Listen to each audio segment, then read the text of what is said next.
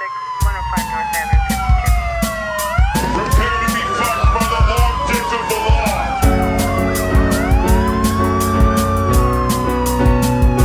This isn't happening. Everyone look away, please. Nothing to see here.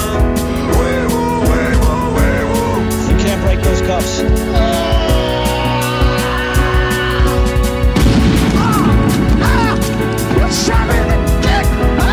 Make him away, Ty.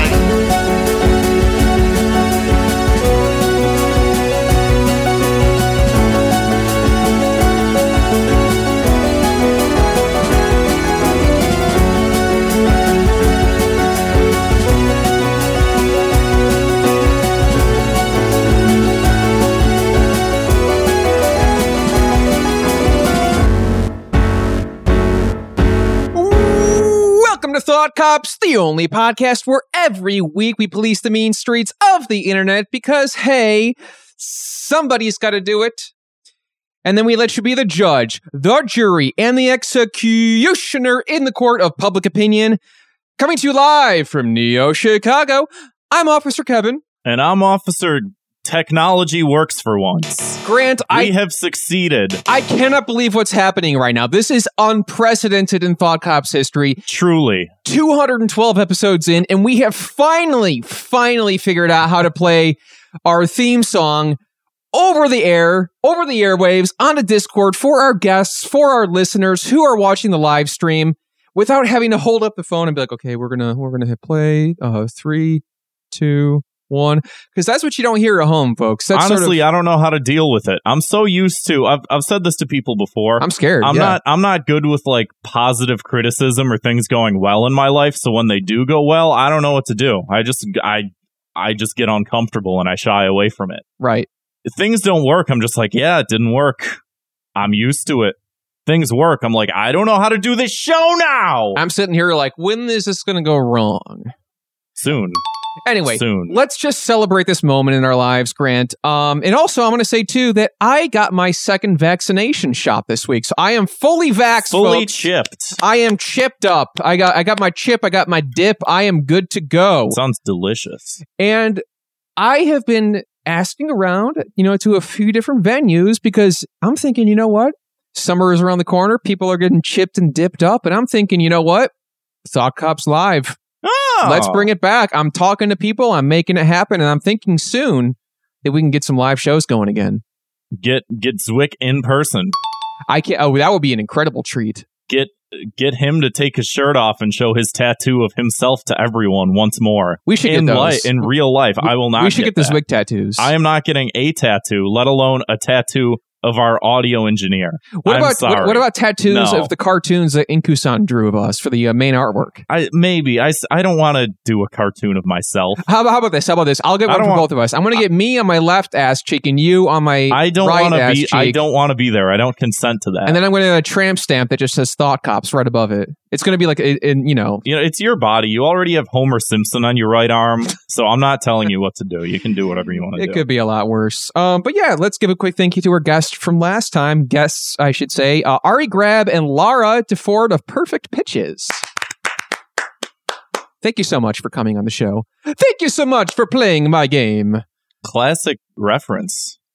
And let's give a warm welcome to a brand new guest to the show. Everybody brace yourselves because we got a new shining friendly face here on Thought Cops. A new deputy. We have Bronwyn. I'm sorry, your last name again, Bronwyn, one more time? Isaac. Bronwyn Isaac, aka the artist known as Bron.com. See, I know you for your URL and not your full legal name. That's how I want it most of the time. The artistic alter ego, right? If you could call my tweets artistic. I think that's the way of the future. We were talking a little bit off mic about Elon Musk's kid. We're thinking like this, does he refer to his kid as the, whatever code name he gave it, or does he call him Matt at home? We don't know. I definitely like to think that he calls his baby Matt and just likes to watch people struggle because it feeds into his whole thing, his whole image. Oh, absolutely. Which is to say, not a good one, but I saw an article. I can't even remember. Or maybe it was a TV show. It's all just mush in my head at this point. But I saw a news story that was like, what's with Elon Musk's obsession with Dogecoin? And one of his representatives said, I don't know, he likes jokes. I like jokes too, but I don't really see Don't yield that much economic power. Yeah. I mean, Yeah. God, no. Yeah. Don't like ruin the environment for a joke, you know? Right. It's an awful punchline, I would say. But Brian, Speaking of jokes. yeah, take it away. No. Speaking of jokes, I became aware of you on everyone's favorite site that I keep Wait, let me bringing guess. Is it TikTok? up. That was Tumblr. Yeah, no, TikTok. Yeah, Okay. TikTok. Your videos kept coming across my page, and I was like, "Hey, these are funny." And now look at us. And now look at where we are. A storied history. That's My like God, everyone. that's I'm just incredible. like, oh, these are good videos. I mean, that's the ideal for TikTok, right? You watch each other's Right. videos and you're like, oh yeah, you're funny. Instead of like so much of the TikTok interactions, which are just people like harassing each other and like forming battles, which I love watching. But I'm glad that we have a friendly conversational connection and not like a, we're gonna kill each other kind of thing. Right. I watch so many of those videos where people just like make responses back and forth, like to no end. And I'm just like, how do you have the effort to fucking keep doing? Like, I'm exhausted. Like, I don't want to fight with people. How do people fight with people? It's boring. I mean, you did it last episode. You had a old-fashioned flame war for Well, like he 30 started minutes. it, so I don't- okay, I don't know yeah, what to he tell started it. He started it. Fair. But yeah, I mean, Brian, you were a writer, you were a comedian, you also have your own podcast. If you can talk a little bit about all that stuff. Yeah, totally. My podcast is called Bad Romance Podcast, and I co-host it with Jordan Searles. You can follow her on Twitter. She's not on TikTok yet, but she will be. And basically, we dissect bad romantic comedies with like a actual film criticism. So we get really nerdy about it and like try to think about what the acts are doing, what the characters are doing, what would make it better. Because we like the genre, so we think that it can be good and that it deserves actual criticism and respect. But a lot of it is really fucking bad. So I'm right there with you. I mean, there's like this. I feel like the stuff that I love the most, I love to roast it because the stuff that I love, I want it to be good, and I know that it can be good. Like the Snyder Cut. No. We'll get to that, but. It's like when you really love something, it's easy to pick it apart and like stuff in that genre and be like, well, this is the gold standard. This is what it could be. Here's what it's doing wrong. And then, I mean, like, and I think that's to say less of you, if I may assume, like picking on it, more of just a love letter, as it were, to the genre as a whole. Yeah, Beautiful. definitely. I would definitely describe it that way because I think it would be boring if we actually just hated the movies because we wouldn't have that much to say. But we want like 90% of them. We want them to be better than they are. There's a few. There was one called "Run for Your Wife" on YouTube.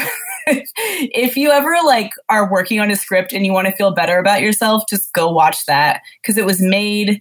It's on YouTube. It's 90% puns. Most of the movies, like we see what could be good. And so we, go in and unpack it. As far as comedy, I'm sure you both relate with the pandemic. That's all very different. So I have done some Twitch and like Zoom shows and a few outdoor things. But my stand-up has been kind of moved online and transitional at this point. Yeah.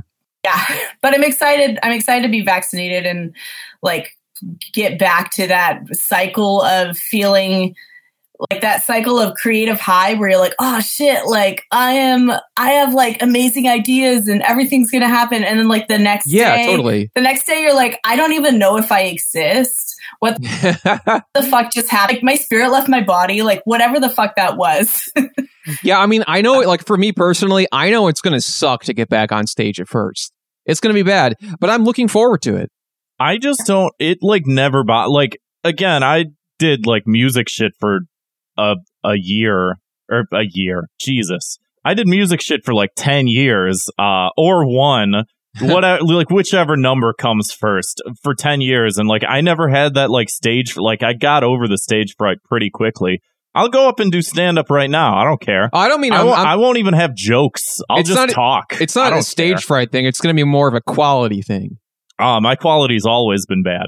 If it's always bad, you just never have to worry about it being worse. That's what I'm saying. Yeah, I'm fully expecting the worst, and I'm looking forward to it.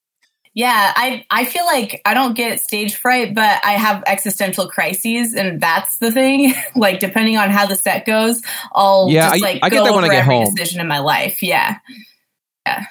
Everything Wow. leading up to that, and like, should I have? I mean, but I don't really. It's not like I had something I was really good at that was useful, so that helps. You all need to just embrace the shame.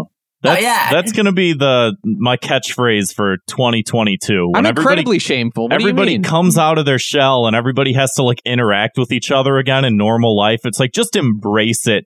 Just look at everything that's bad and just be like, yeah, this is where I want it. This is not only where I want to be, this is where I have to be. Within just the miasma of dark thoughts and negative feelings. Like, I've survived 2020. I can survive 2022. Fuck 2022. You know, somebody wrote, a new listener wrote to us recently and just said, I just want to hear Grant be happy for once. And I'm in a new Be Nice to Me Productions movie. Okay, yeah, let's move on to that. Let's move on to show news. Yeah. So that looks awesome. Ghost House. Right. I think we might have talked about it, but one of Alex's friends found a script in the basement of a new house that he moved in, and it was like the room level bad. And so he went through and just like in typical Be Nice to Me Productions fashion, made it like as true to form, but also as weird as possible. And we just like one shot every scene. Mm-hmm. And he dropped the trailer, I think either today or yesterday, and it looks like bad, but good. I don't want to like spoil it because I want to talk about it for forever. But it'll be out. How about this? It'll be out soon. We'll have the boys on the show. We'll talk about it then. Right. It'll be out May 25th, I think. All right. We'll look forward to it. I could be wrong, but sometime around then. We'll tweet about it, whatever. Speaking of content, I was also on an episode of Podzuki that released this week. We talked about it a little bit on the episode that Martin Felshman was on a month ago or so. Where, it's a kaiju podcast, movie monster, Godzilla kind of podcast. So in classic fashion, we reviewed the movie No Country for Old Men, in which I make the argument that Anton Chigurh is a kaiju. Right up there with Godzilla, King Kong, Mechagodzilla. Dolomite. Yes. That's the one that I reviewed. And then, you're on the upcoming episode of that show, too. So, Right. Check that. It's a great show. Great hosts. Fun time. Check it out. Speaking of a fun time and things you should check out, head on over to twitch.tv/ThoughtCops because we're on there just about every Wednesday night and Sunday night from 8 p.m. to 10 p.m. Central Standard Time. If you don't live in that time zone, simply do the math. It's quite easy. And we've been a bit busy recently. I know this week we kind of had to take a break. I got my vaccination yesterday. I broke my phone. Yeah, we're cue the Simpsons technical difficulties screen. Right. We're making it happen. We're trying to get by. But it's been good. We're doing a lot of fun stuff on there, and it's a fun time to hang out with the listeners and just sort of just do dumb shit. I got some fun ideas for the Twitch stream coming up soon, so stay tuned for that. We'll be doing kind of some new and interesting stuff on there. And speaking of fun times and hanging out, the Patreon right now is, I feel like, the best value that it's been. Absolutely. We got more Fire Bros episodes out than we have in the past year. Yes, we're plugging those out. We have so much show news on this episode, folks. We released top heavy, as they call it. As of this recording, we released a brand new episode of Fire Bros today, which our good friend Josh, aka Sleep Science, joins us on an episode in which we slogged through a brutal marathon of watching the Snyder Cut. We reviewed that. We reviewed the Eric Andre movie Bad Trip. We reviewed the horror movie Ma. And we reviewed the Howard Stern biopic Private Parts. Definitely very eclectic grab bag of all movies on this episode. So it was a lot of fun. I was having a good time listening back to it. So that's a sign of high quality. So yeah, I mean, if you're feeling charitable, head on over to patreon.com/thoughtcops. For just $2 a month, you get access to every single Fire Bros episode that we've ever done, including all the upcoming episodes. And if you're willing to donate $5 a month, you get that. And you can look at this brand new setup. Look at this. Look at how nice and clean it looks. Yeah. This looks like we're actual professionals for once. Grant cleaned his room. I think it looks. Didn't. It looks like you can only see the corner of it. Grant cleaned the corner of his room that's visible on camera. I cleaned the table. I dusted it off. It's incredible, folks. So no, you have to head on over to patreon.com/thoughtcops, because now you don't just hang on the live chat because like everybody's here. We got Cashew, we got Leo the Incredible, we got Nico, we got IO Netrunner, we got more to come, I hope. Zwick was in here. I told him to fuck off. He left. But it's a great time, and you can see exactly what's going on. We're trying to make this the best experience for all of our, the people who have supported us during this god-awful, shitty fucking year and a half. Right. And we're going to continue to do so. And we're also, we're going to be doing more now that we're getting chipped up. I'm thinking in-person guests again soon, too. Yeah. So if you want to see us riff in the room and have a good time and share some laughs. Pikachu to Raichu. Yeah, that's what I'm saying. Give me that Thunderstone. That's how they, if you play the game. Speaking of thunder, let's bring it. 2 Minutes of Hate, everybody's favorite segment where you blanket punish annoying things on the internet. Kevin, usually the random crap that we see on the internet every single day. Would you like to go ahead and give it a spin? Give it a whirl? No, not that.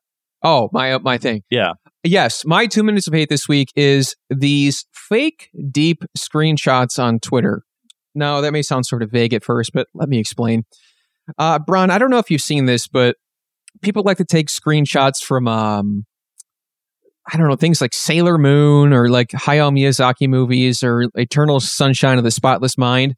And it's these screenshots where they have this like caption on it, like a subtitle caption where it's not something they said in the show or the movie, but it's something like I care too soon, too quickly. That's my problem. Like a lot of these sort of like fake deepisms, and it's like I don't remember that from the cartoon, but I guess it's like they're going for this like retro city pop aesthetic where it's like it's so deep and interesting. Is and it like a meta commentary on that one? What's that show with Elizabeth Olsen?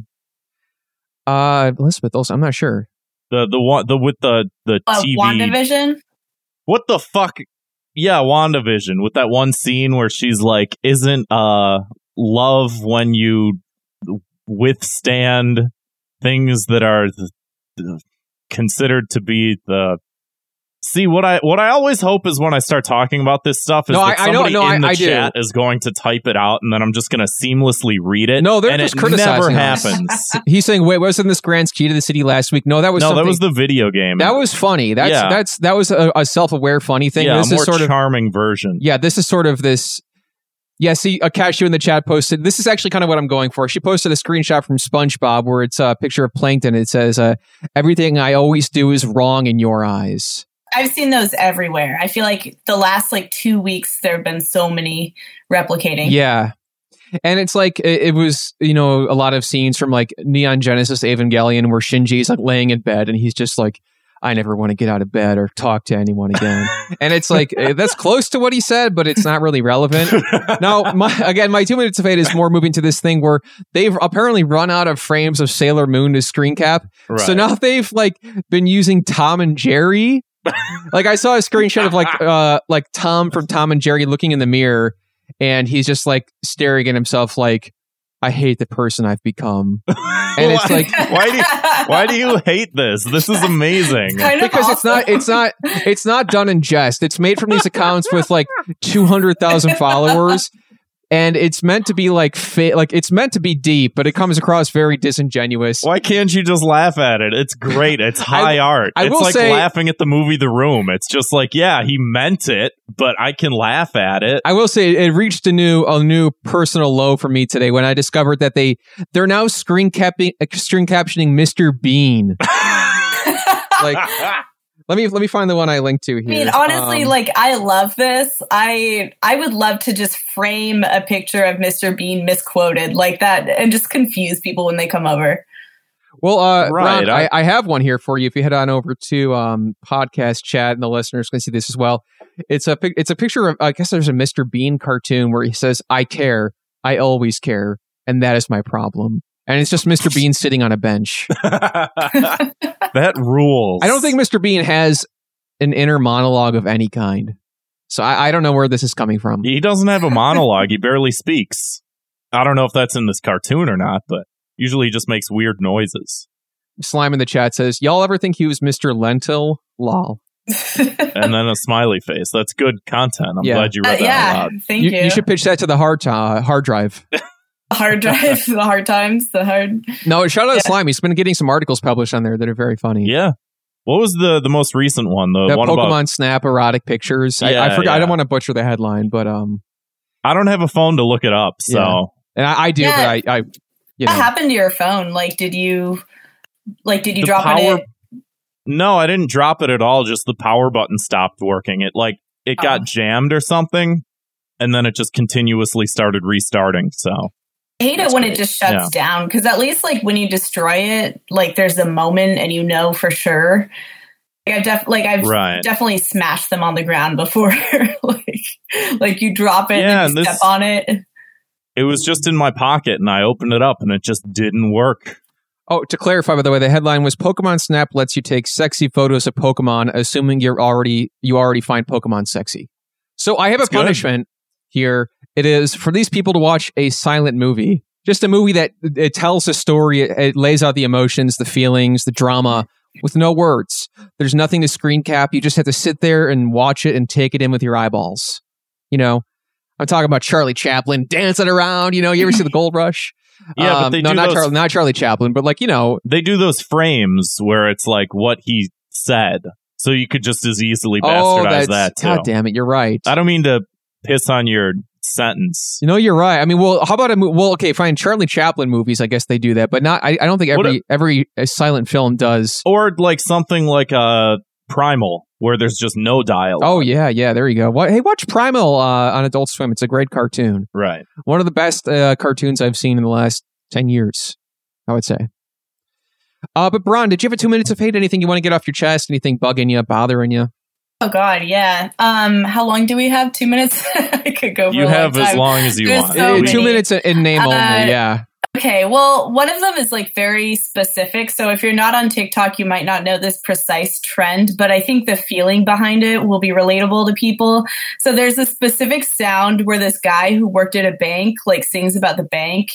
He's like, I hate people who work at the bank. And then he turns his head and he sings about how he works at the bank. And people have made it this trend where they say something they hate and then they turn around and they're like, I'm the thing I hate. And normally I love, I'm all about self-deprecating humor, whatever. But for some reason, I'm really angry because I liked this guy's song about the bank, but now I have to hear it 8 million times. And now I hate his voice and I hate his song about the bank. God. And I think it's really unfair that everyone else is so fucking annoying. I can't enjoy this man singing about his job anymore. And I feel like that's a problem with TikTok specifically, is people don't know when to stop doing a trend. So even That's if it's the internet funny, in general. yeah, absolutely. So even when it's funny, even if I like something at first, I end up hating it. Even when I'm not trying to be negative or a hater, even No, if totally. I'm part of it, I'm just full of rage. And it's because collectively as people, we can't fucking not do something if everyone's doing it. So it's oh, I'm going to do it. And then it becomes so meta that it goes a whole circle of discourse where it's the joke and then people making fun of the joke and then people making fun of people making fun of the joke. And then it's a joke again and my eyeballs are bleeding. And I just feel bad because this man made a good TikTok and now I don't like him. And no, I'm right there with you. I mean, there's so much content on the internet that is it's a lot of stuff has a very short shelf life of being funny, mostly because of what you're explaining. Because people just beat that dead horse into the ground. They just cannot let it go. They have to and then nobody there's a knows. guy that beats the guy who beat the dead horse, and then the town all comes together to beat that guy. Yes, and then Frankenstein shows up and they beat him too. Oh man, it's terrible. Bedlam.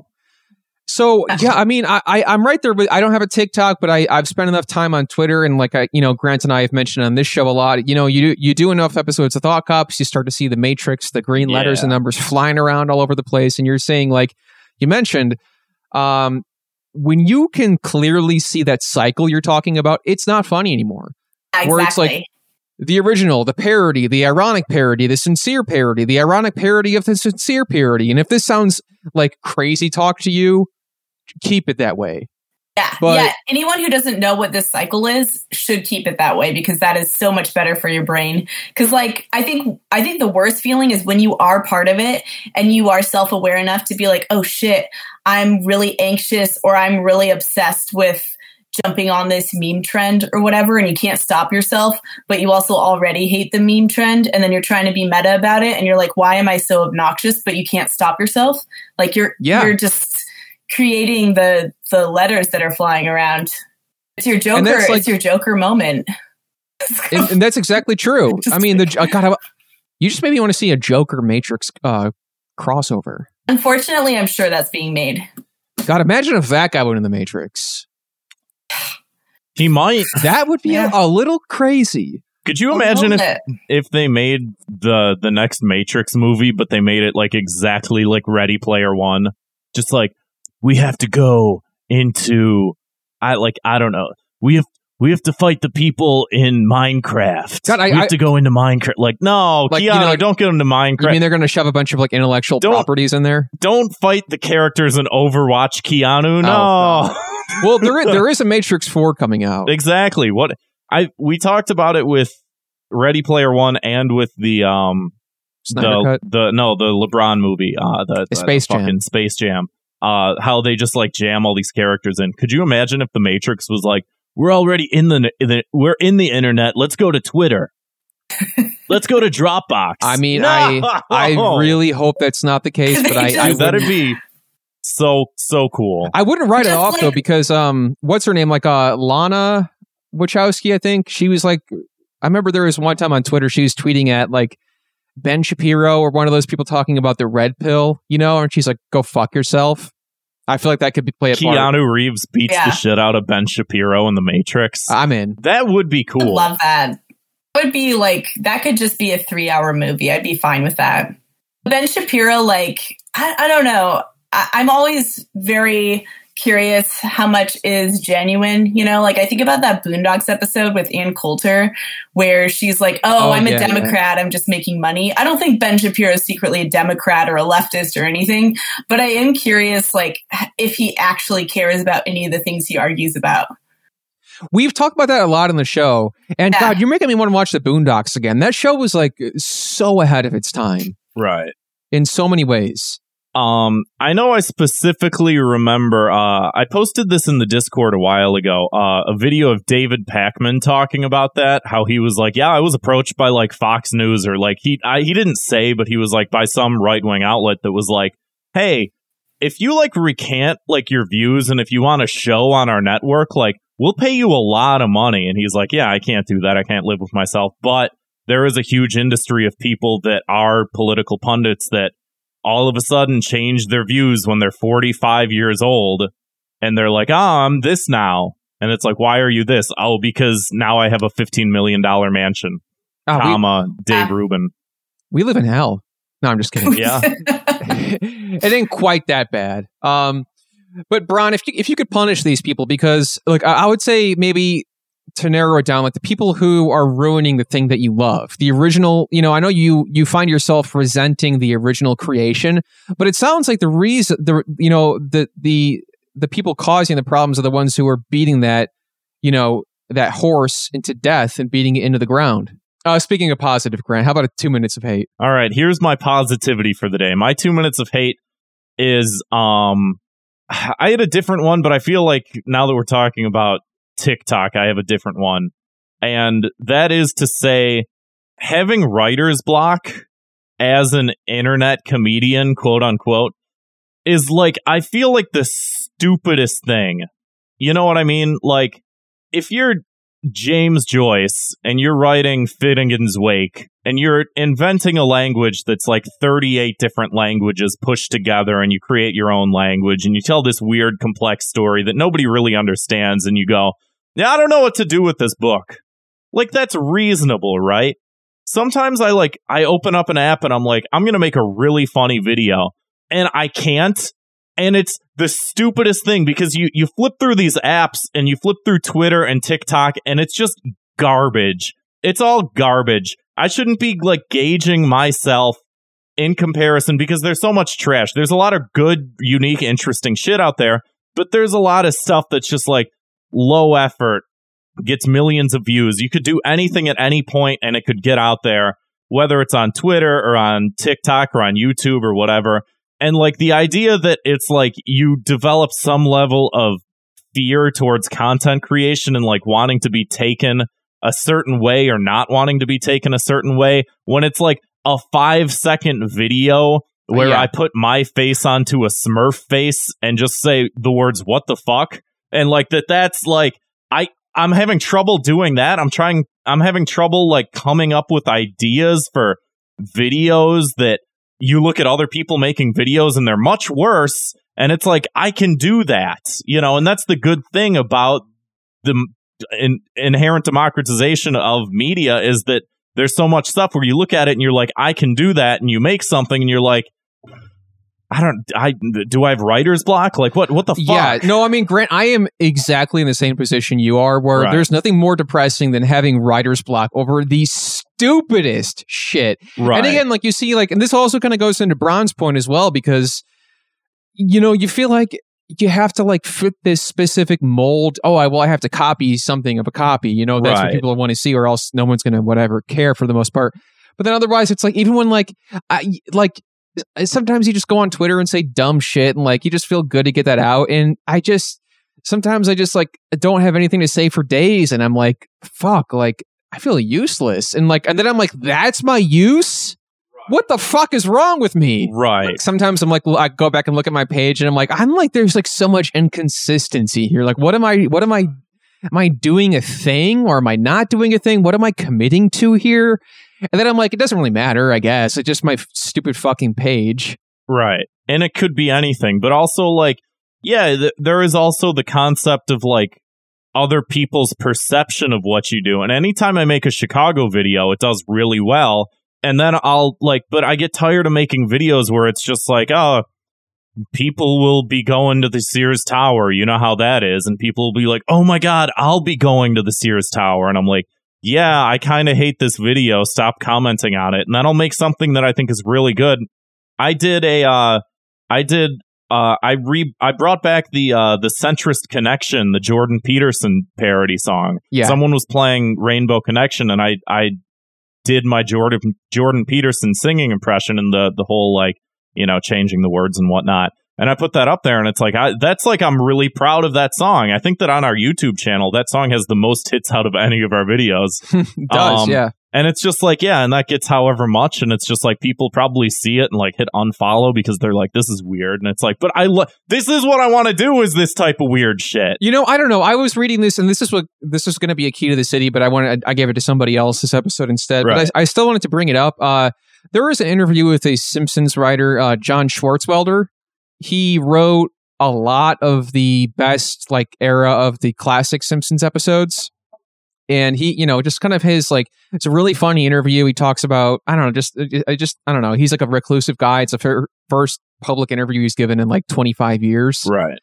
And he was talking about like, what's the best way to get started? He's like, just make yourself laugh. Like the reason that the show appealed to like, you know, kids, adults, so many people, it was like, we were just making ourselves laugh and it happened to make other people laugh. Right. And that's really, at the end of the day, I mean, if you're just trying to fit a mold, you know, or fit this copy paste, whatever, it's not going to make you feel good. I mean, if it does, great. But like for me, no, not really.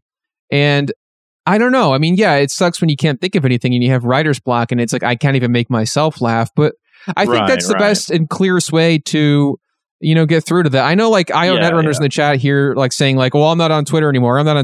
You know, whatever. That's fine. And I think that's probably healthy. But we're also like comedians who like, we're talking about like, it's not just about like using Twitter like this. There's a craft and a writing process to this, no matter whether you're on Twitter or on stage or whatever. Which I think is also part of the 2 minutes of hate too, is just like that with doing like stand up. I feel like that's like a worthy, like I'm trying to get better at it, blah, blah, blah.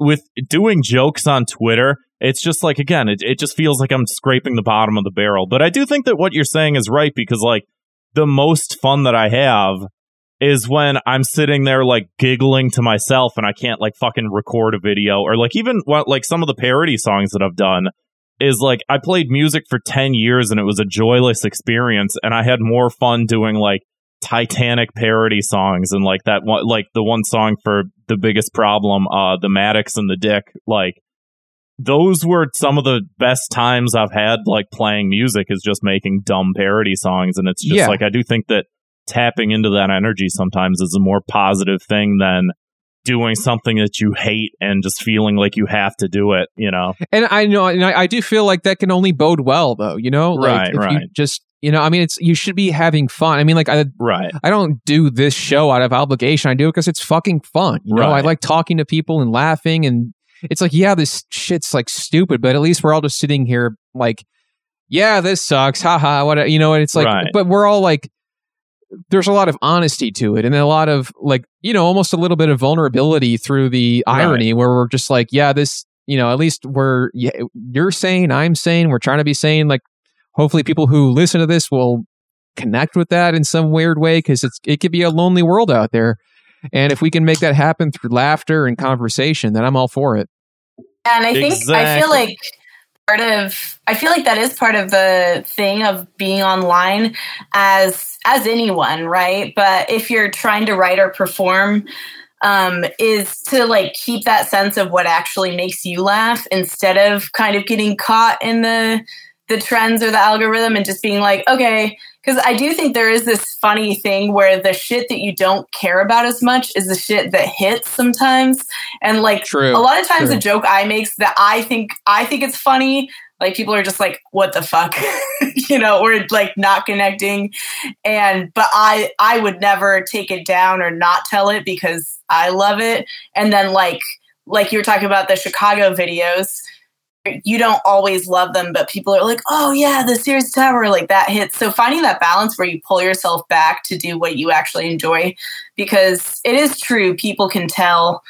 And whether you're trying to perform and be a comedian, or you're just like hanging out and talking to people, like they can tell when you're having fun. But also just like trying to be present. I feel like trying to be present in general is hard when you're hyper online, because I don't know if either of you ever experienced this, but sometimes I'm like, do I have a body? Like when I've been online so much, I feel so disconnected from the physical world. Oh yeah, totally. Right? Yeah. That the more that I'm sucked into that and not thinking about like my personhood and how that connects to being online, like if I'm just looking at everything that's trending or thinking about what I should do rather than like, wait, who am I and why am I online right now? Then it's easy to get disconnected.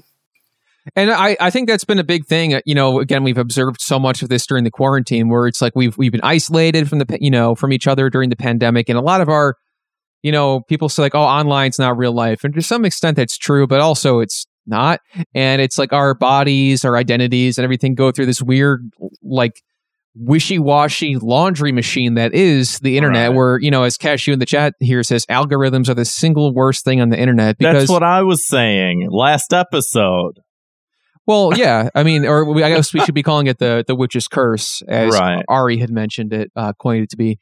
So, yeah, there's a lot of like, almost like self-talk you have to give yourself, where you're almost like there's this evil thing existence that shows what.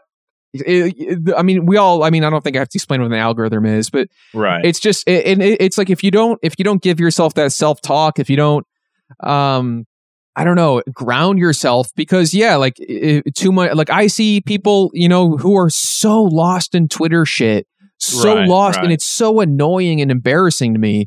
And you have like, if you don't ground yourself, and it's completely necessary. You have to ground yourself and tell yourself like, this is not entirely real. This is not accurate. This is all being shown to people and everything at this very specific metrics and everything. And it doesn't really reflect on my value as a person entirely. It's like, yeah, sometimes it's like, maybe you do just suck. That's where the imposter syndrome kicks in. But I think that everybody sucks, and I think everybody's deserving of imposter syndrome, and it's just some people should, yeah, absolutely. Yeah. Some people could use a little more imposter syndrome. Oh, absolutely. But yeah, I mean, also, I think, my general disposition lately has just been, to take the Joker pill and to enjoy how bad things suck, Yeah. But I guess that, I guess bring it full circle, it is one of those things where, too, like, the more success you sort of get, the more I do feel like there is sort of a pressure that comes with that. And I'm noticing that as I'm like closing in on 10,000 fucking TikTok subscribers, which is like not a huge amount, but it's like the most sizable amount of followers I've had on any platform, where it's just like, oh shit, like there's a certain level of expectation, and it really is yourself that creates the expectation and weighs yourself down. And I guess my punishment to myself for my own writer's block is I gotta do drugs, man. All the people who come up with the best ideas do the most drugs. I could do some weed, some psychedelics, come up with just great ideas. You know how many drugs David Lynch is on all the time? Oh my God. He's on all the drugs. I just need to do more drugs. I'm sitting here, I'm watching dudes from Chicago. I'm like, what's this guy? I'm meth. Whoa. Come up with this kind of crap. I thought you were gonna pull out a baggie and do it on the video right now. do pots. That would make for an interesting episode. Dude, I don't want to be on. I have some edibles over there. I never want to be. We've seen what has happened when guests have done that. I don't want to be. I don't want to do that. I mean, it makes for its own entertaining thing, but it's like even still. I can control the alcohol intake. I can't control like anything else. I will say, like, I was listening back to the episode 200 Spectacular. I was like, I had a little too much Malort, and I did not like listening back to it.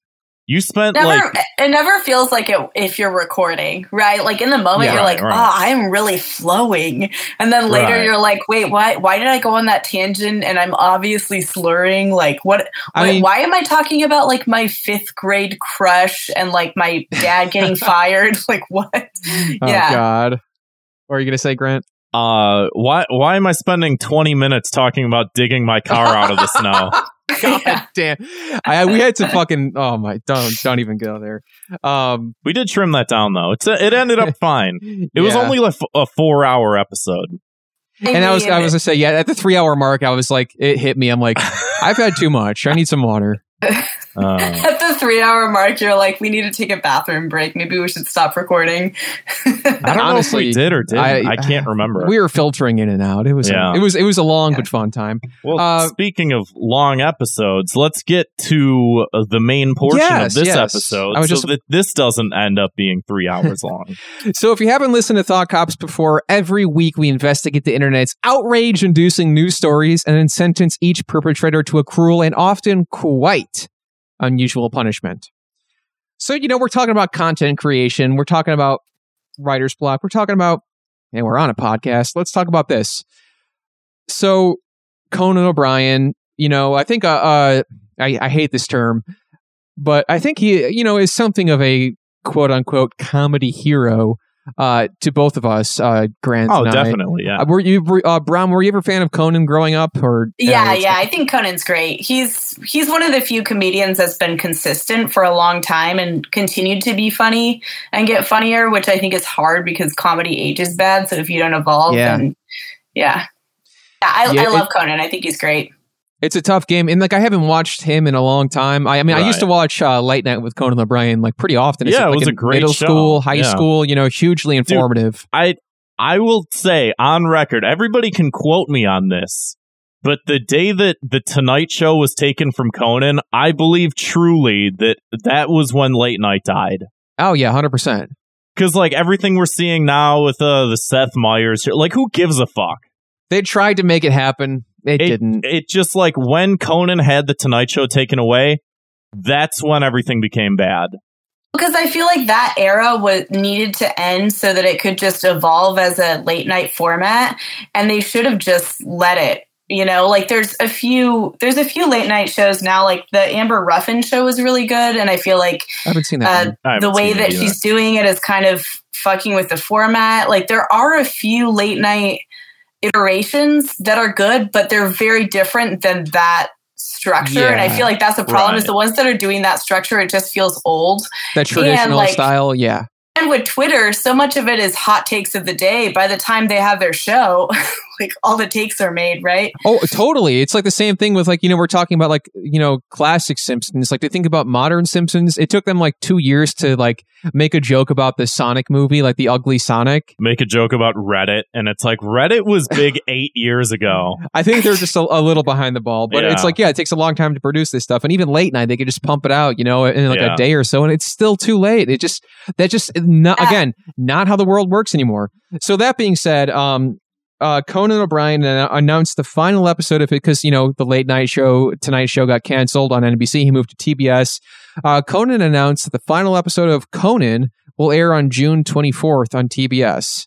So this is it. This is the last one. Well, and read the Barstool editorialization. So obviously, you know, it's got to be good if it's fucking Barstool. That's where I get all my news. Yeah, that's your homepage. Yeah, for sure. So this is the headline is podcasts killed late night talk shows. Good. Conan O'Brien bad. announced his last episode with TBS will air June 24th. Podcasts killed late night TV. I love it. You know what can't happen? There can't be multiple types of media. They're always killing each other. That's always the narrative. It's like, oh no. I mean, of course, you know, video killed the radio star. And from there, it's just like, whatever we want to, like, don't pit us against each other. Late night was going to die. It was suicidal. It was on the edge. And podcasts, we're killing ourselves in the podcasts. I don't mean that in the depression sense, like in the media sense. No, I mean, like, that's something I wanted to touch on too a little bit earlier. Was like, God, they're like, it's so hard to recommend a podcast because there's too fucking many now. Right. And even compared to we started this show like over 4 fucking years ago, it was like there was a lot then, but like so much less than now. But that being said, you know, now they're scapegoating us. We did, like I said, we love the guy. We love Conan. I don't want to sit here and think I killed the guy. Oh, like Conan, I would have worked for you. Like, I don't think my packets ever reached you, but I think any of us would have worked for him.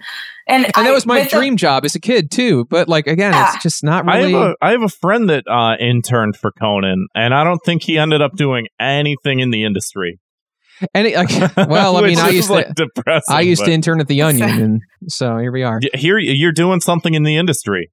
You're creating. But I had to go look through back door, you know, make it happen. But, you know, that being said, it's like, I knew somebody who, again, I used to work for at the Onion, who got a job writing for Colbert when his new show started. And then obviously that show has not really been highly praised, and he doesn't work there anymore. He doesn't really even seem to want to talk about that it happened, but it was like he was so psyched to get the job. Right. You know, it was a big deal, you know, like, oh, he's moving to, you know, the major late night scene. And again, Bron, to your point, we were already in the throes of death with this thing at that point, you know. They tried to make it happen, just was not, you know, the time or the place. In comedy, like the narrative is if you don't have the job you want, you should create a platform for yourself, right? So like if you're not working in late night or writing a sitcom or touring for your Netflix special, then you should make a podcast or a web series. But then when you do that, the people who are rich blame you for their irrelevance. Right. Like, what? And there's also, I mean, there's a level 2, and oh God, I can really sort of get into the weeds with this, but I think it also stems from the whole like, millennials killed this industry. And it's like, I'm almost homeless. I don't have money for mayonnaise. I'm sorry. Mayonnaise is a luxury I can't afford. Sorry for killing the mayonnaise instrument. Jesus Christ. Oh my God. Is mayonnaise an instrument? We all know SpongeBob. Oh, of course. But I think that level of millennials killed it. I think that sort of plays into it. But yeah, also, more to your point, it is true because we talked about this, I think even last episode, and we talk about this a lot, is like the whole idea of a lot of these platforms existing out of the necessity of wanting to do something different. And you have YouTube where random people can just upload random videos. And I do think it does a lot of damage to certain like legacy media, because it's like people don't want to just watch the same drivel over and over again. Like, we want to watch Logan Paul be an asshole. We like do? That's what we want to watch. And so people watch it. And then what happens then is that all the legacy media goes like, hey, YouTube's pretty cool. Conan has a podcast. Yeah, I know like the chat's reminding us of that. And I believe we talked about that at, I think it was one of our live shows at the Stereos. First live show. Yeah, with the Stereos Kokonos. I just remember we had that big screen behind us with the fucking Conan. With Conan's face. Podcast on it. And I just was like, again, they're trying to pit us against each other. And it's like, you look at all the top podcasts and it's like The Office ladies. And it's like, man, how come it's not like, God... Okay, the Office Ladies podcast, I have not listened, and I really like both actresses, but it made me so fucking sad when I found out it was going to get made, because I really do think that probably one of the hardest things about like being a famous actor or actress is getting famous for something and never moving past it, and then your only way to make money or have a career is to just repeatedly like return to that. Like the fact that they have to capitalize off that show. I mean, obviously they're in a much better position than most of us when it comes to making money. So I'm not worried about them, but like creatively, that's really depressing. It's like a more moneyed version of the TikTok quandary where you're like, do I have to make the same video now? Except for them, it's like talking about when they were on The Office. Well, it could be worse because you could be Jim from The Office doing CIA propaganda. So there's that route, too. He's reminding us that the military is actually good and we should all join. I'm actually we need to go to war with Venezuela. I've been saying it for 200 episodes now. We need to invade Venezuela and overthrow their government because they do socialism. Sorry, Kevin. Go ahead. I was kind of hoping the camera would like zoom in on me. Oh, yeah. We don't have that capability yet. Doing a Jim stare. Somebody asked if I'm blaming the actresses for not moving on. I'm not blaming them. When I say that I think it's sad, I think it's mostly the fans in the industry. Yeah, totally. And I'm reading up on this a little further, and apparently his show's not necessarily ending. He's getting a new show on HBO Max. Yeah, Conan actually has been one of the few people that I feel like has navigated the television industry surprisingly well, especially after what happened with getting the Tonight Show pulled from him. Like, all of his remote segments are like, one, great. I think some of his best content is his remote segments. Two, are like widely available like as just their own standalone things. Three, he's doing a podcast. He like shortened his late night format. He's doing like a new show now. Like, I think that he's a lot more savvy to the fact that you can't only just do the one thing and capitalize and monetize on only the one thing. I think he understands that better than a lot of these people who are just like, yeah, I'm Jimmy Kimmel, and what do? I do the Jimmy Kimmel show. I'm Jimmy Kimmel. I'm Jimmy Kimmel. I actually do want to read an excerpt from the article here. It says, let me see here. David Letterman's original show was groundbreaking for its era. His modern counterpart isn't on ABC, CBS, or NBC. It's Eric Andre on Adult Swim, openly mocking the entire genre. It's Joe Rogan, only talking to people he wants to talk to for 3 hours at a time on his own schedule in his own studio. In an era where authenticity is being used as a selling point, a 7-minute interview between perfect strangers in an attempt to sell something isn't cutting it anymore. Right, and that's all that those shows were. Yeah. I mean, you could like fuck around and do stuff like that, and I think Conan was good at that. But and then somebody mentioned the Joe Rogan example, whatever. But you get what they're going for, you know. At a certain point, I do get tired of like the shitting on Joe Rogan thing, and I know how that sounds because I also think that he has a lot of bad takes and he is kind of dumb. But like at this, like you said, like, oh, he gets to have a 3-hour conversation with anybody who wants. Like, That's what everybody wants to do. I mean, I think there's like some level of jealousy to some extent. It's like, I do think he is kind of a dumb guy, but it's like, that's part of it's authenticity. It's the authenticity in his stupidity. People I think a lot of people relate to it. I think people who maybe watch definitely relate to it. But it's like, there's a lot of the Joe Rogan discourse is entirely exhausting because it's like 1 month we love him. Oh, he's the only person endorsing Bernie Sanders, yada, yada, yada. The next, not month, but however, another example was, don't get your vaccine. That's stupid. And, then he goes back on that. And again, it's just almost like we shouldn't hold these people up to be like deities. We should just take everything everybody says with a grain of salt. It's like, Bron, can you imagine if you found the success you were looking for and then maybe, people listen to what I said? I would hate that. In some listen sense, to what I say, but don't make your own decisions. Yeah, totally. It's occultism. I mean, Joe Rogan I think he has more power over his fans than he wants. He wants the platform. He's fine with the money and the career, but there is such an identity connected to being not just somebody who listens to Joe Rogan, but a Joe Rogan fan. That's a different category, at least online in my experience. So, and again, it's like, I would say you mentioned Conan is navigating the industry well enough. I mean, he's got the podcast, and it's kind of one of those things where it almost feels like gentrification, where it's like, hey, man, this is our shitty neighborhood. That's what I said. Leave us alone. That's what I said during the live show. That's totally how I feel when celebrities who have all these other platforms have a podcast. And I know, it's not surprising. I'm just like, oh, man, this felt DIY for so long. And you were saying, you both started your podcast 4 years ago, right? And that was about when Jordan and I started ours. So podcasting was already huge. But like you said, in the last 3-4 years, it's just blown up. And in the last year, especially. Oh, yeah. And all these celebrities have podcasts now. And it's just hard to compete with that, in that level of oversaturation. When it felt DIY for a while. Obviously, there were huge podcasts. There was always NPR. There were a few celebrity podcasts, but it's just a different game now.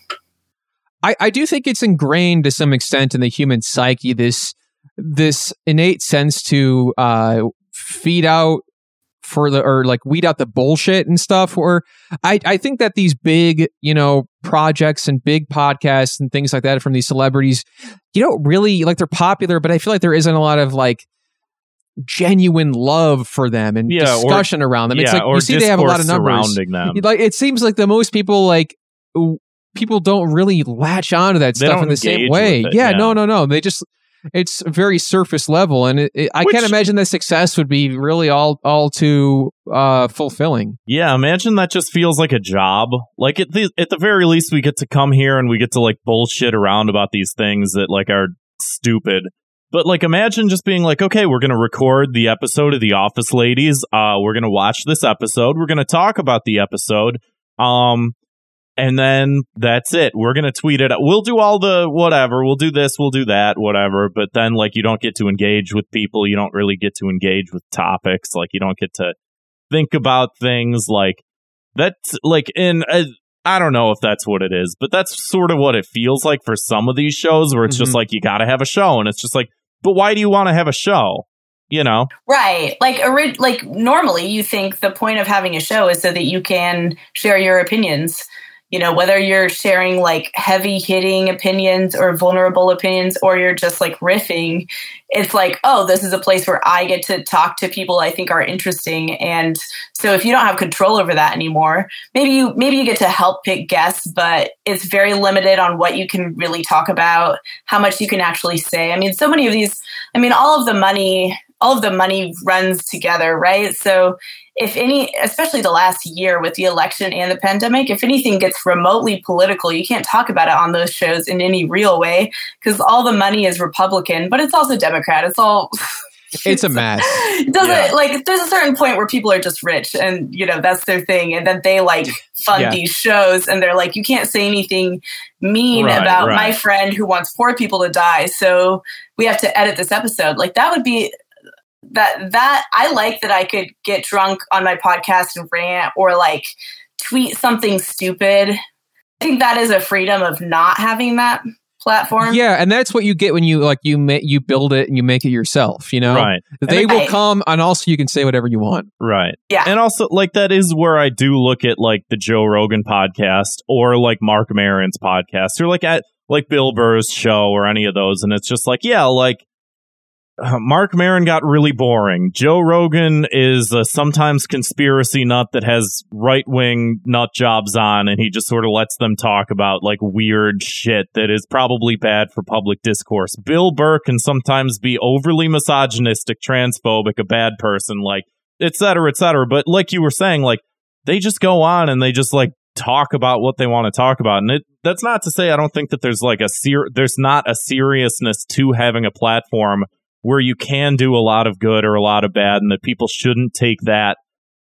like, responsibility seriously. But I do also think that there is, like, that level of, like, artistic expression where everything's just like talking about other forms of media where it's just like, yeah, there's barriers to entry in TV. Like, MTV only wants to play certain types of music. They won't play other types of music. Like, there's always going to be that level of just, like, mainstreamness. But, like, again, the interesting thing about podcasts and YouTube and all of these different platforms that allowed for the democratization of media was that you could see things that you couldn't see anywhere else. And when the bigger corporations stick their fingers in it, it just ruins everything. Like, I fucking hate YouTube now. I used to love YouTube. And I fucking hate it. We spent enough time on this last week, but let's just, wrap this puppy up, this punishment. Do we punish Conan here, or are we punishing... Let's punish Barstool Sports because I hate those dudes. Okay, yeah. I mean, they're so, like, just, like, pure condensed things I hate, together. Like, it's all stools, there. bars, sports. Yeah. I get furious whenever I see a stool. I go into a blind rage. They really bring it out of me. Yeah. Absolutely. So I say we fucking no bars. We are Bart Simpson and what's the guy's name? The president of Barstool Sports, El Presidente, whatever the fuck that guy calls it. He's Homer Simpson, and we're Bart Simpson. He's in the tub. We got the stool. We hit him over the head with the stool. Thought Cops doing what we do best, verbally describing memes. Hell yeah. But let's move on, though. Bron, you host a podcast about romance and the media there within. I hate to tell you this, but love is dead. Yeah, I've heard that. I mean, what is love? I think that's the first question. What are we saying is dead? Like, that's a philosophical question, but how are you defining love? Well, I just want to say the greatest love story ever told, one of the greatest romances, has come to an end. Melinda Gates and Bill Gates have split up. This is on Twitter this week. He posted this. It says, after a great deal of thought and a lot of work on our relationship, we have made the decision to end our marriage. Over the last 27 years, we have raised 3 incredible children. Questionable. Just kidding. I don't know who their kids are. And at least they probably have normal names. Yeah, probably, like Matt. Yeah. And built a foundation that works all over the world to enable all people to lead healthy, productive lives. We continue to share a belief in that mission and will continue our work together at the foundation, but we no longer believe we can grow together as a couple in this next phase of our lives. We ask for space and privacy for our family as we begin to navigate this new life. I put this on Twitter and turned off the mentions. Damn. So... God, I mean, this is tabloid cops. Not exactly the kind of content you would expect to see there. But as somebody who has had both of the Pfizer shots, I just want to say I'm on Team Bill. Wasn't he trying to, like, gain control over, like, the patents for all of them? Yeah, and they, like, said no to him, and then he the Microsoft got whole divorced. Thing. Yeah, and that's a people like there's people who are like, what did she find out? I would love to know. Wasn't he trying to stop basically the process of giving India supplies? I might be wrong, but I felt like in my reading I caught wind that he was one of the reasons we weren't spreading the vaccine resources as quickly because he wanted to have ownership. It could be. Again, I don't claim to be any sort of genius. By Isn't that any great standard. when rich people just control everything? Just maybe some people will die, but I would like to be in charge of this. I hate to go conspiracy wacko, but it's just like, yeah, that fucking photo of Bill Gates' silhouette, and it's like Bill Gates wants to black out the sun, and it's like, can one person do that for an entire planet of 7 billion people? I don't know. Maybe we shouldn't have. He wants this. to black out the sun. He also wants to put a dome over Springfield. A lot of good Simpsons references this episode. You know, I'm not a conspiracy nut either, but that man's straight up drinking his own poo. Have you seen that, Bron? This guy's out there turning fucking playing Jesus out here, turning poo into water and drinking it. What? No, I missed that dispatch. He has some sort of machine that has turned fecal matter into a drinkable water. And then there's that photo of him drinking a glass. Would you kiss a man who drank his own poo? That's why she divorced him. Yeah. The guy's breath stinks. She's like, you know what? This is the last straw. She's like, you know, the poor people that died, whatever. But yeah, I get it. You drinking your own shit. She's like, that came with the territory, okay, hun? But she's like, I knew you like getting shit on, but you wanted to drink it too. That's too much. Far too much. And again, I mean, I'm sure he's into all sorts of wacky stuff. You know, was he on the flight logs, Grant? Probably. I don't know. I thought he was. He must have been. I'm not sure. There's pics with him and Big Jeff out there. So Big Jeff. So again, I don't know. Maybe there'll be a romantic comedy movie made about this. You guys can talk about. I for one would see it. I would love to see the just called Gates. You know. I think they're probably the Gates of Over Our Heart. Yeah. I also. Go ahead. I'm sorry. Oh, no, I was just going to say, I'm just waiting for Melinda Gates and Kim Kardashian to do some sort of collaboration this summer. This is going to be their hot, divorced, rich girl summer, and they're going to do some... I'm imagining them like releasing a music video about becoming president or something that will make me want to die. But I hope that it happens. I hope there's a crossover. Hell yeah. There's so many rich, single, chaotic people out there right now. We got Kanye single. I mean, what if Kanye and Bill Gates got together? You say that, but I am 99% sure that's going to happen. Like in some fucking weird way, you can quote me on this. It's going to happen. Oh, okay. I won't, but I'll keep it in my pocket. If I'm wrong, it doesn't matter. You know, no one will remember, and I'll be all the wiser. So yeah, I would say, you know, fuck it. Punishment is just make a romantic comedy for this. I want to see the whole story unfold on the silver screen. The story of Gates, you know, and also you know, it'll be just like that Nathan For You episode with the Bill Gates impersonator who's trying to find his that was touching, his lost love. You know. Yeah. Maybe and maybe Melinda will marry that guy. Ever think about that? Yeah, I'm very curious about their next steps. If it'll be public, you know. Well, I for one will be waiting on bated breath. Grant, did you have another story you want to get to here? Do you want to move on? Got about time for like one more if you want. So we'll wrap up with this story. There was a quote unquote woke CIA video that went pretty viral for all the right reasons. And it got sort of hit pretty hard on all sides from everybody for, as you can imagine, all different reasons. But let's go ahead and watch this. When I was 17, I quoted Zora Neale Hurston's How It Feels to Be Colored Me in my college application essay. The line that spoke to me stated simply, I am not tragically colored.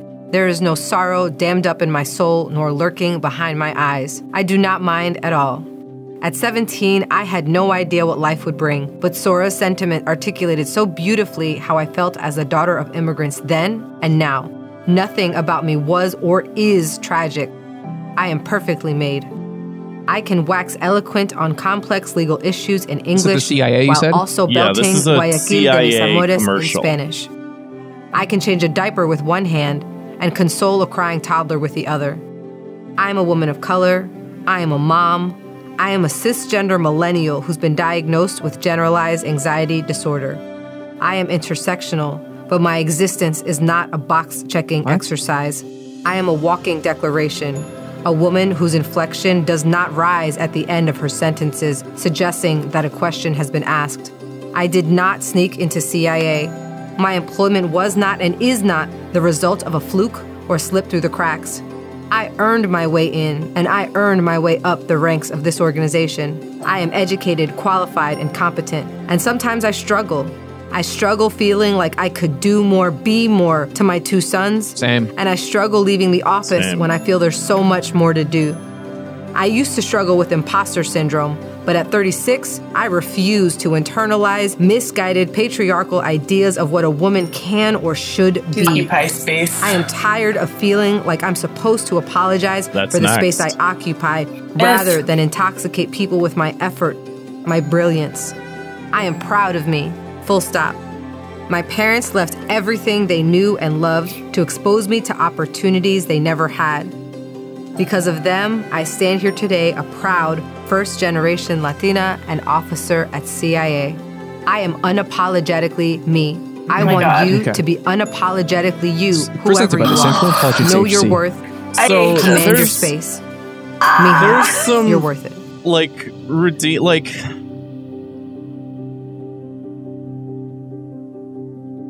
I always want to be careful in criticizing this type of stuff because I would hate to be like the Tucker so that's where the criticism starts is everybody's hitting this on all sides and you get the people that are like the CIA is a real organization. What is a Latino woman doing there? And then there's people that are like, hey, this is propaganda. Like, so all around enjoyed by everybody. Right. And like, I would definitely rather fall on the latter side than the former. Yeah, I always want to like tap dance around these sort of things because it's like, obviously the message is like, yeah, someone worked hard and overcame all these obstacles that society has sort of deemed that certain people aren't capable or allowed to do certain things. That being said, it's like CIA propaganda, and we kind of have a history of going into a lot of other countries and overthrowing rulers of countries we don't like, and that they're just trying to recruit people by using certain language and certain buzzwords to be like, see, like, we're inclusive too. And it's like, you're the CIA. Yeah, like the only thing they're inclusive of is who they bomb or jail. Like it's, I totally agree with you. I wouldn't want to make it seem like any of my criticisms are of, the thing about the propaganda and the manipulation is it's like her showing a picture of her parents and it's like, well, fuck, how am I supposed to respond to this? And that's the whole point, right? Yeah. Of course, I want this woman to have a job in her chosen field. Of course, I want her to succeed, and I believe she can. And like you said, there's all the like Republicans who are like, oh, they said cisgender, we should take this down, or they're just like racist, right? But it's like anyone who actually cares about equality knows that the CIA is the fucking CIA. Like they kill activists. Like, sorry, I hope this doesn't get your episode taken down. If anything gets it taken down, it's going to be the fact that we played that video and it gets flagged or something. I don't see it happening. I don't know anything about how anything generic works. Fucking song in the background. Like, yeah. God, I hate that shit. Owned by Universal Pictures. Exactly. Joke's on you, Universal. We're not monetized. That meme that was going around, I mean, it's gone around like 8 million times. It's just like, we need more female jail guards. It's that energy. Right. More female drone pilots. Yes. Yeah, exactly. Exactly. Oh, let's make it quick though, because let's just wrap a punishment on this one. What do we punish? The CIA? We're gonna get in trouble. We can't use in Minecraft because they're onto that. Oh God, you're right. Let me think here. In Overwatch. I thought it was Roblox. Well, whatever. Yeah. One of those. In Lego Island. Okay. That's outdated enough. They don't know what that is. So yeah, I would say that, yeah, anyone can girl boss the heck out of the CIA. That's freaking awesome. But I think that they should... Sweet. me try. I think the CIA should start a podcast. Obviously, because that's they're trying to get us on YouTube with this this touching emotional appeal, and I think that what better way than to they should do a podcast and have the host be that Jim from The Office. Yeah, really make it relatable. I mean, see, the problem is I would absolutely listen to that just to see. And like that's how they get listeners, right? They get listeners just who were like morbidly curious and angry about it existing. Like, oh, what the fuck is this? Exactly. Downloading now. I do also think though that like I think the problem with modern day propaganda is that it's very hard to see. It takes the form of like, playing the national anthem at sports games, which is, subsidized by, the defense industry, or like how much of Hollywood is subsidized by the defense industry because they make all these movies and they want to make sure that like the army is funding the Zero Dark 30 movie, like that type of shit. It's very hard to see, but if the CIA came out with a podcast, people would be like, oh, this is garbage. Like right away, like people would know it. Like, that would be such obvious propaganda. Yeah, like it's like the CIA having an Instagram account. Like they're just like posting fun memes about protecting Americans from whoever they decide is the enemy, which is oftentimes Americans. Let's move on though to Thought Cop's Word of the Week. We'll get to Key to the City here in a second, but I just want to bring this up because this is related to the topic at hand. This week's Thought Cop's Word of the Week is glowy. It's used to describe people they suspect of being federal agents or informants infiltrating their communication channels, trying to catch them in plotting violence or prodding them to illegal acts. Normally used for the CIA, but also used for intelligence, used for agencies like the ATF, the FBI, etc. Their inability to blend into the native population's habits, patterns, and speech makes them stick out like a sore thumb to the population, hence they glow in the dark. Glowy.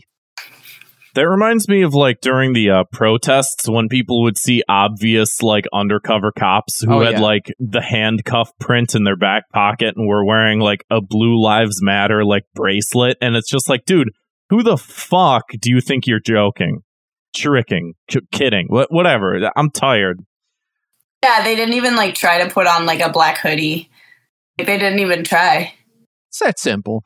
But let's move on to something positive, something nice, something swell and great. Key to the City. So we're giving a key to our great city of Neo Chicago for something cool or good we saw this week.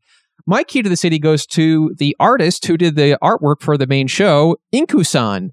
If you are looking at our album art, you'll see that is, that striking image we all see every episode, drawn by Inku-san. You can follow him on Twitter, twitter.com/Inku-san.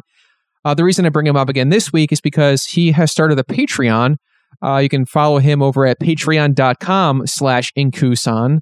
It's INKUUSAN. He's one of my favorite illustrators on Twitter, period. He is good. I follow a lot of people, a lot of cartoonists, animators, illustrators. And when I DM'd him like early on in the show to commission him for the artwork, I was like so psyched we got him because his style is so reminiscent of a very, very specific, like sort of like mid to late 90s retro, like the kind of artwork you'd see when you're thumbing through the instruction manual of like a video game you can't wait to get home and play. And that really comes through in his artwork and kind of like the over-the-top aesthetic that we go for here on the show. But, he's, obviously the artwork has done a lot for us to get people's attention. So I would say go throw him a few bucks over at patreon.com/Inku-san. I'm a patron. You get a lot of cool, like every day he's uploading different artwork, the different processes, and he's also taking requests. So if you are one of the higher tiers of his Patreon, you can, throw him a request to draw something and you'll probably get it. So make your dreams a reality over at patreon.com/Inku-san. Don't let your memes be dreams. Bron, anything good for us this week? Key to the City? I think everyone should check out my friend Zilla's Twitch show. Her name is Zilla Vodnas, ZillaVodnas. She streams on Zillavision on Tuesday nights, 9 p.m. Eastern time. I think you go on Zillavision on Twitch or on Comedy Hub because it shows both channels. She's just really funny, and she has a lot of great guests, and she does interviews, and there's stand-up, and there's all sorts of weird shit. And it's fun. Like, it's fun to even just chat and like meet other weirdos in the chat. But I think everyone should check her out because I feel like she's very underrated. Awesome, and, yeah. And she has good taste in people. So that's great. And again, we've mentioned this last episode a bit because Twitch is a great untapped ground. I know a lot of people do use it, but I feels like there's a lot more that can be done with it. And people are doing all sorts of really creative, cool stuff on there.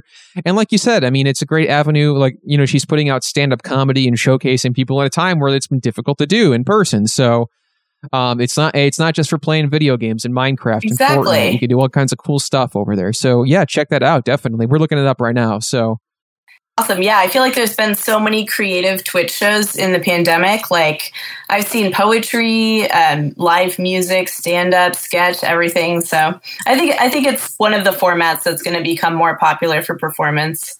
Oh, for sure. Absolutely. My key to the city this week goes to Mass State Lottery by Low Res Wonder Bread. Friend of the show. Friend of the show. Fan of the show. Friend of the show. My words are not happening right now. Should we play this trailer? He just dropped a trailer for it. Should we? It's pretty short. Yeah, let's do it. I watched it before I came here, but it's pretty cool. I'm so psyched. I mean, it looks legit good.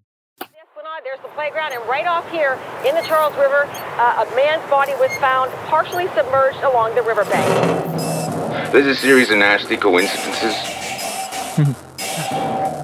Money's pretty good. It's a part of something you're not supposed to understand. Obviously, this is where like the video component of the podcast is probably going to become more and more of a thing. But I mean, the shots look fucking amazing. Oh yeah. Too. Oh yeah.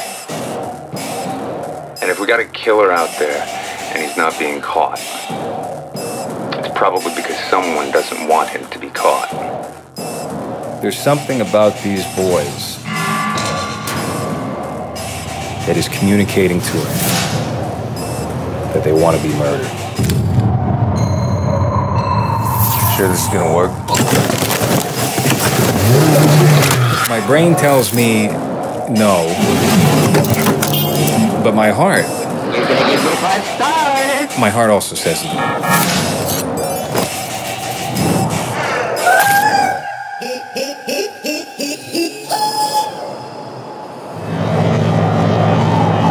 Mass State Lottery is what it's called? Yeah.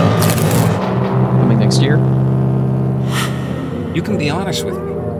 If you get your rocks off, if it makes you prick twitch to see a college student die in front of your very eyes, like a sick fuck, I'm not going to judge you for that. We all have our kinks. Mine, I'm not going to go into that. So, I mean, that looks like incredible. Yeah, seriously.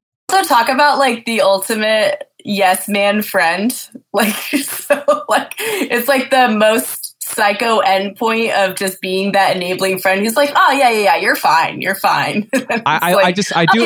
We've all like wanted to kill someone. It's fine.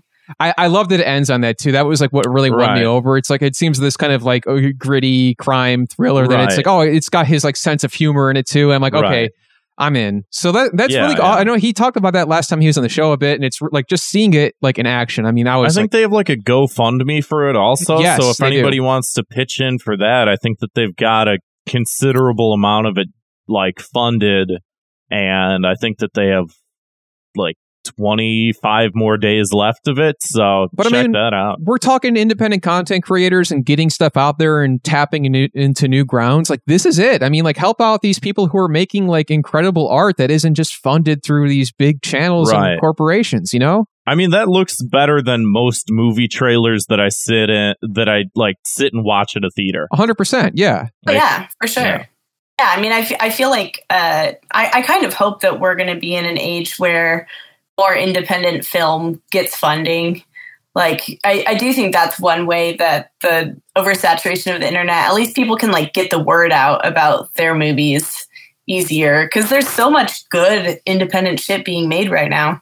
Definitely. I mean, like there have been people who have come up in the way of that. I mean, like the Safdie brothers are kind of, I think they might have started out somewhat similarly, and now it's like, they got to where they got by doing this kind of thing. So, and they're awesome. So yeah, the director of Tangerine, Sean Baker, he did that movie all on his iPhone. Yeah, I remember that. That was a good movie.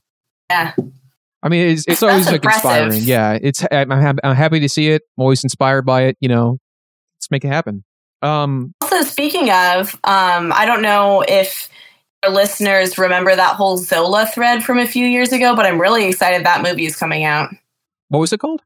So there's this viral Twitter thread about this woman who had been a sex worker, and she'd like been in Miami, and she had all these stories, and it was this whole big Twitter thread that went viral, and then it ended up getting sold for a movie, and the movie's coming out soon. So we're going to see a Twitter thread become a movie.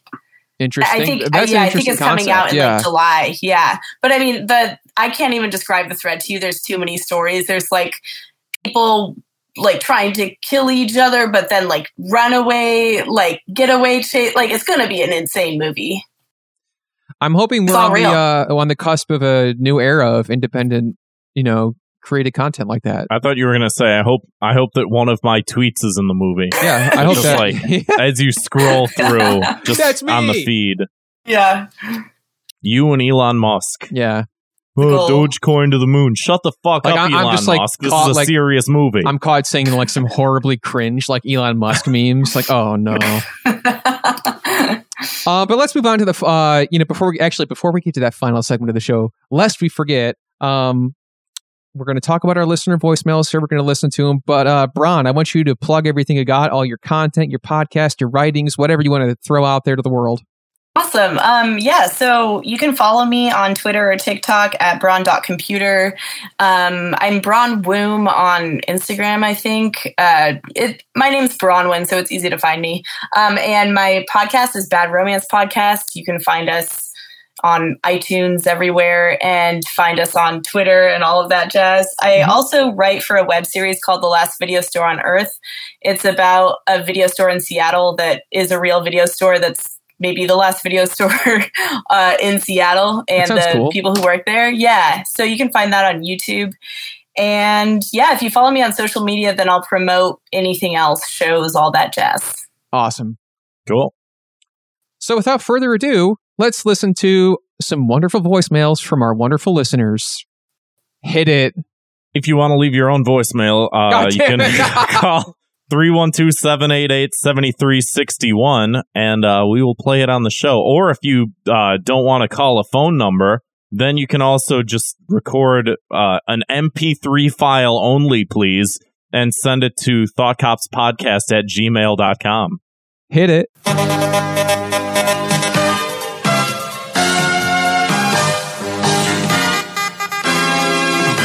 This is the Discord news for this week, bringing you all the news worth reporting from the virtual streets of Neo Chicago.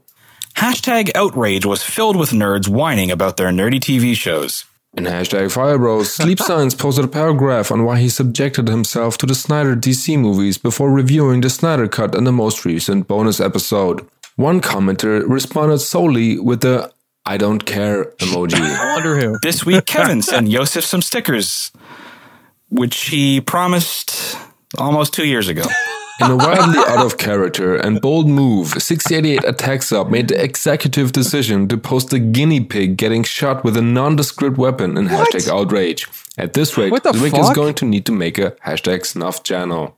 When asked for a specific workout routine in hashtag lifts, instead of just posting a link like a normal person, 6088 Attack Sub posted about 3,000 screenshots in reply. In hashtag Neo Chicago this week, Kevin and the gang loosely approximated what the contents of a tray of indistinct loose beef might have been before landing on carne de pusicha.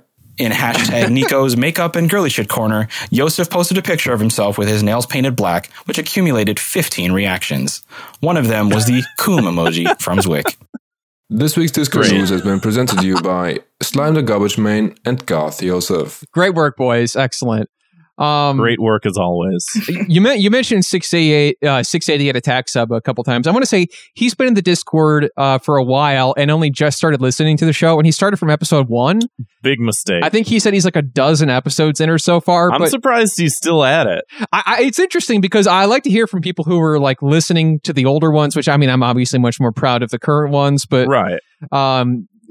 people who have gone back and listened to the original episodes are like, yeah, it's really freaky to hear like stuff like from the weekly memes and news from 2017 because even though it's aged, you remember kind of where you were in that point of your life because it's so specific, which I think is interesting. And I've almost been like able to jump in and offer my own insight where I'm like, I think we talked about Rick and Morty at some point, you know? Right. I mean, that is the cool thing about having a weekly show that we've been doing for so long is that it is like a time capsule into everything that was happening, you know? Yeah, totally.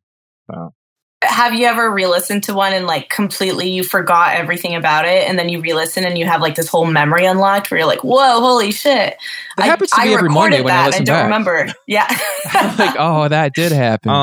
No, I think for the most part, I have a pretty solid memory of, to be honest, like most of them. Like maybe to sort of refresh certain things, but no, I painfully remember all of it. Yeah, there's some stuff I think back on that I would probably cringe at a little bit, but it's at the same time, you know, culture has been evolving and changing rapidly. So and it's part of the growth experience too, of like doing something and getting better at it. That like, yeah, but I did go back and listen to episode 1 maybe like a year ago out of curiosity, and I did not hate it. I don't think it's bad. It's just slow. We just slow talking. Listening to old episodes is always, I feel like I end up hating not hating, I would never say hating, but the things that I end up being surprised or embarrassed by are completely different than I expect. And then the episodes that I think, oh no, this might not have aged well, I'm like, oh no, you know, we did a pretty good job. Expectations play a huge part, you know, where it's not always as bad as you think. Right.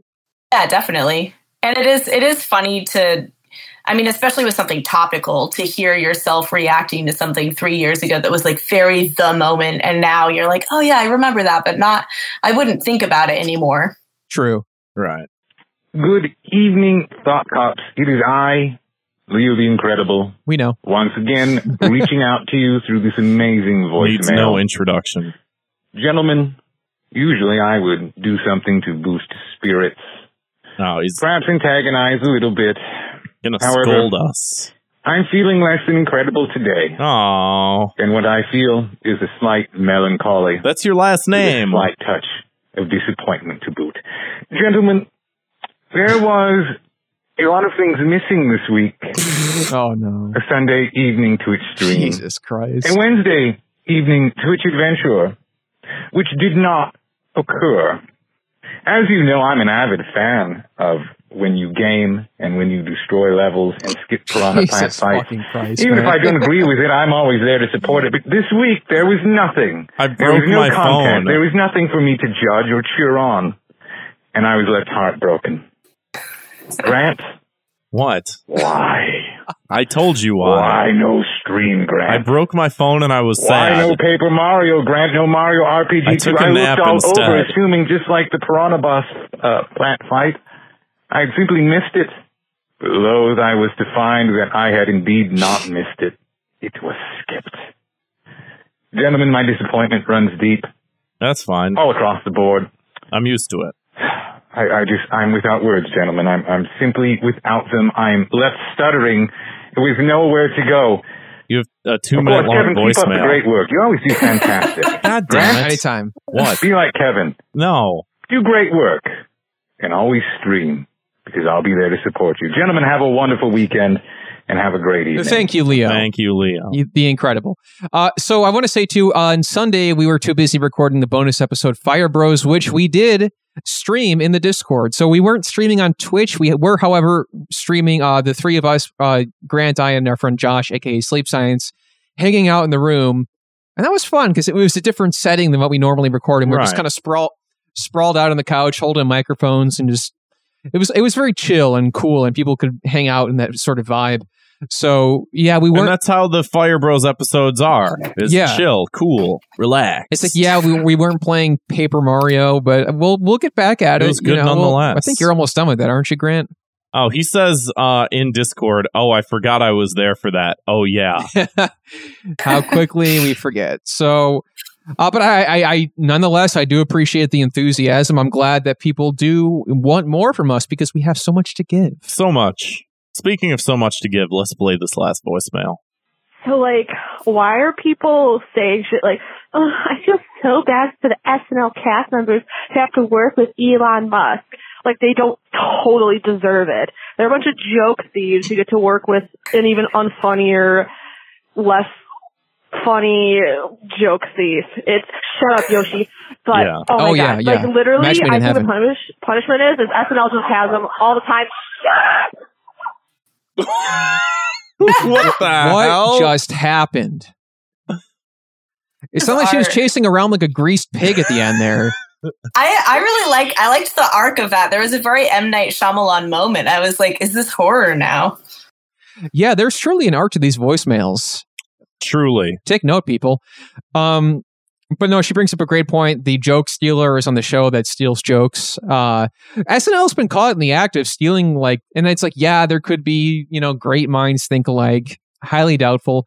But they've been, I don't want to name names, but there's been multiple people and shows I've listened to or heard from recently who have been like, that was weirdly specific to a conversation we had on the podcast like 2 weeks ago. Well, and I would like to bring up the fact again, one of the reasons why Michael Shea hated Jack Allison so much and went after him so furiously was because Jack Allison famously on Twitter pointed out that SNL has a clause in their contract when you sign it that says, like, anything you do after signing this contract, like, we own the intellectual property for and can use this for ideas on the show. So, like, it could be very well that a lot of people on Twitter who have podcasts and shit like that, like, applied or auditioned for SNL could be getting their shit stolen directly from them, like, legally. No, they're right now. They're just listening to Comtown and stealing the fucking bits on there. Also true. Yeah, I remember that. I mean, Michael Shea has come for so many comedians online too. Like, he just loves to. I mean, I feel like if he knows that he's mentioned on this podcast, he'll come for all of us. Please do. That'd be amazing. I don't care. I got nothing to lose. Yeah. Yeah, I mean, I would fight Michael Shea online. Whatever. Let's go. Yeah. What's wrong? I mean, Yeah, no, go ahead. Oh, I mean, I know multiple people that he's harassed online. Like, he made it a thing for a few days, and it's like, sir, aren't you rich? Like, you're rich enough to go be in a hot tub. Why are you on here being mean to people? It's sad. At least the rest of us, if we do that, or if we, spiral, it's because, like, this is the place we have. We have the internet. But he's a rich guy who's doing that. Anyway, I agree. I think Michael Shea and Elon Musk should have to be roommates. They're going to have to fit him on the bed with him and Colin Jost. They're going to do one of those like overnight SNL writing sessions where they just do nothing but like, God, can you imagine the writer's room where Elon is like, ooh, can I come in there? Ooh, when do we put Dogecoin in? Yeah. And they're just like, Elon, that's not funny. No, they might think it's funny. It's good. It's God. Well, I guess maybe we'll talk about that next week. Because he's going to be on SNL. It's going to, like I was tomorrow. going to say I mean, it's hard though, because I do love a few of the people at SNL right now. So just imagine like, what are their interpersonal relationships like? Like, who secretly hates each other in the writing room? Like, is it a family kind of atmosphere? Is it like, are there factions? I want the, there's like that book that was written in the 70s or 80s. Oh, fuck, I can't remember the name. Anyways, it was like behind the scenes SNL stuff. I want the pandemic behind the scenes, like 2015 through whenever. I want the current shit. It would be interesting because there has been a steep decline. Just like fucking Alec Baldwin with his stupid Trump impression. It's hilarious. It's so funny. But what I think, like in my opinion, a lot of the best recent ones were only the digital ones. Obviously, that doesn't count with the pandemic, but like they didn't make it onto the show, but they made it onto the YouTube. Like the Wells for Boys, sketch Julio Torres wrote. I think everybody should check out that sketch. It's so good. It's just about sad little boys. A lot of like talented people. Like there's people who have been plucked out of the scene here in Chicago who are either writers or performers on the show now, and it's like John Mulaney. Well, I mean, at one point, Finally, he got a job. You know. Yeah, he could have used a little success. You know. Seriously. Nobody knew who he was. You pay your dues. You know. Hannibal Buress. Oh, I forgot he was on SNL or wrote for SNL. I think he wrote. He definitely wrote for 30 Rock. I think Odenkirk. Yeah, I mean the list goes on and on. I mean, like Second City, everything, whatever. You get the picture. Amy Poehler. Let's give it up for the true stars of the show, the people who left listener voicemails. And if you want to go ahead and leave your own, give us a call, 312-788-7361. Or like Grant said, you can leave us an audio file to thoughtcopspodcast@gmail.com. And again, if you want to support the show, throw us a few bucks over at patreon.com/thoughtcops. It goes a long way, helps out a ton, makes the show continue to run as smoothly and well as it is, and grow and grow and grow and continue to simply exist. So without your patronage, we wouldn't be where we are now. True. We got, again, this computer was paid for by the money we made from the show. This computer has been, I feel like, one of the biggest upgrades that we could have fucking done. Like that old piece of shit could not do all of this right now. Absolutely and it took some not. learning curve, and it took a bunch of failures, but I think we have a setup that works good and looks good. And I mean, I'd love to, like, we gotta fuck with these videos a little bit more, but like, I'd love to just put these up on YouTube. Like, we're already putting every episode up on YouTube. Like, yeah, we'll figure it out. We'll have some system in place. There, we'll talk to management. We'll see what they say. We'll talk to the commissioner, Zwick, and see what we have. But I mean, this looks great, and this is part of the show that I feel like I've always sort of wanted to get to this level. So same. Well, Bron, thank you for being here and being a part of history, as it were, and coming on the show. And it's been a lot of fun. Yeah, thank you so much for having me. I love being part of history. I love talking about shit, talking about good shit, talking about the CIA, talking about Elon. They love it. They love it when we talk about him. Yeah. My boy Elon. Yeah. Thank you for having me. Yeah, appreciate you coming on. We'll have you back on again soon in the near future. But everybody, thank you for listening. Thank you for calling. Thank you for supporting the show. We'll see you next time. See you, Space Cop.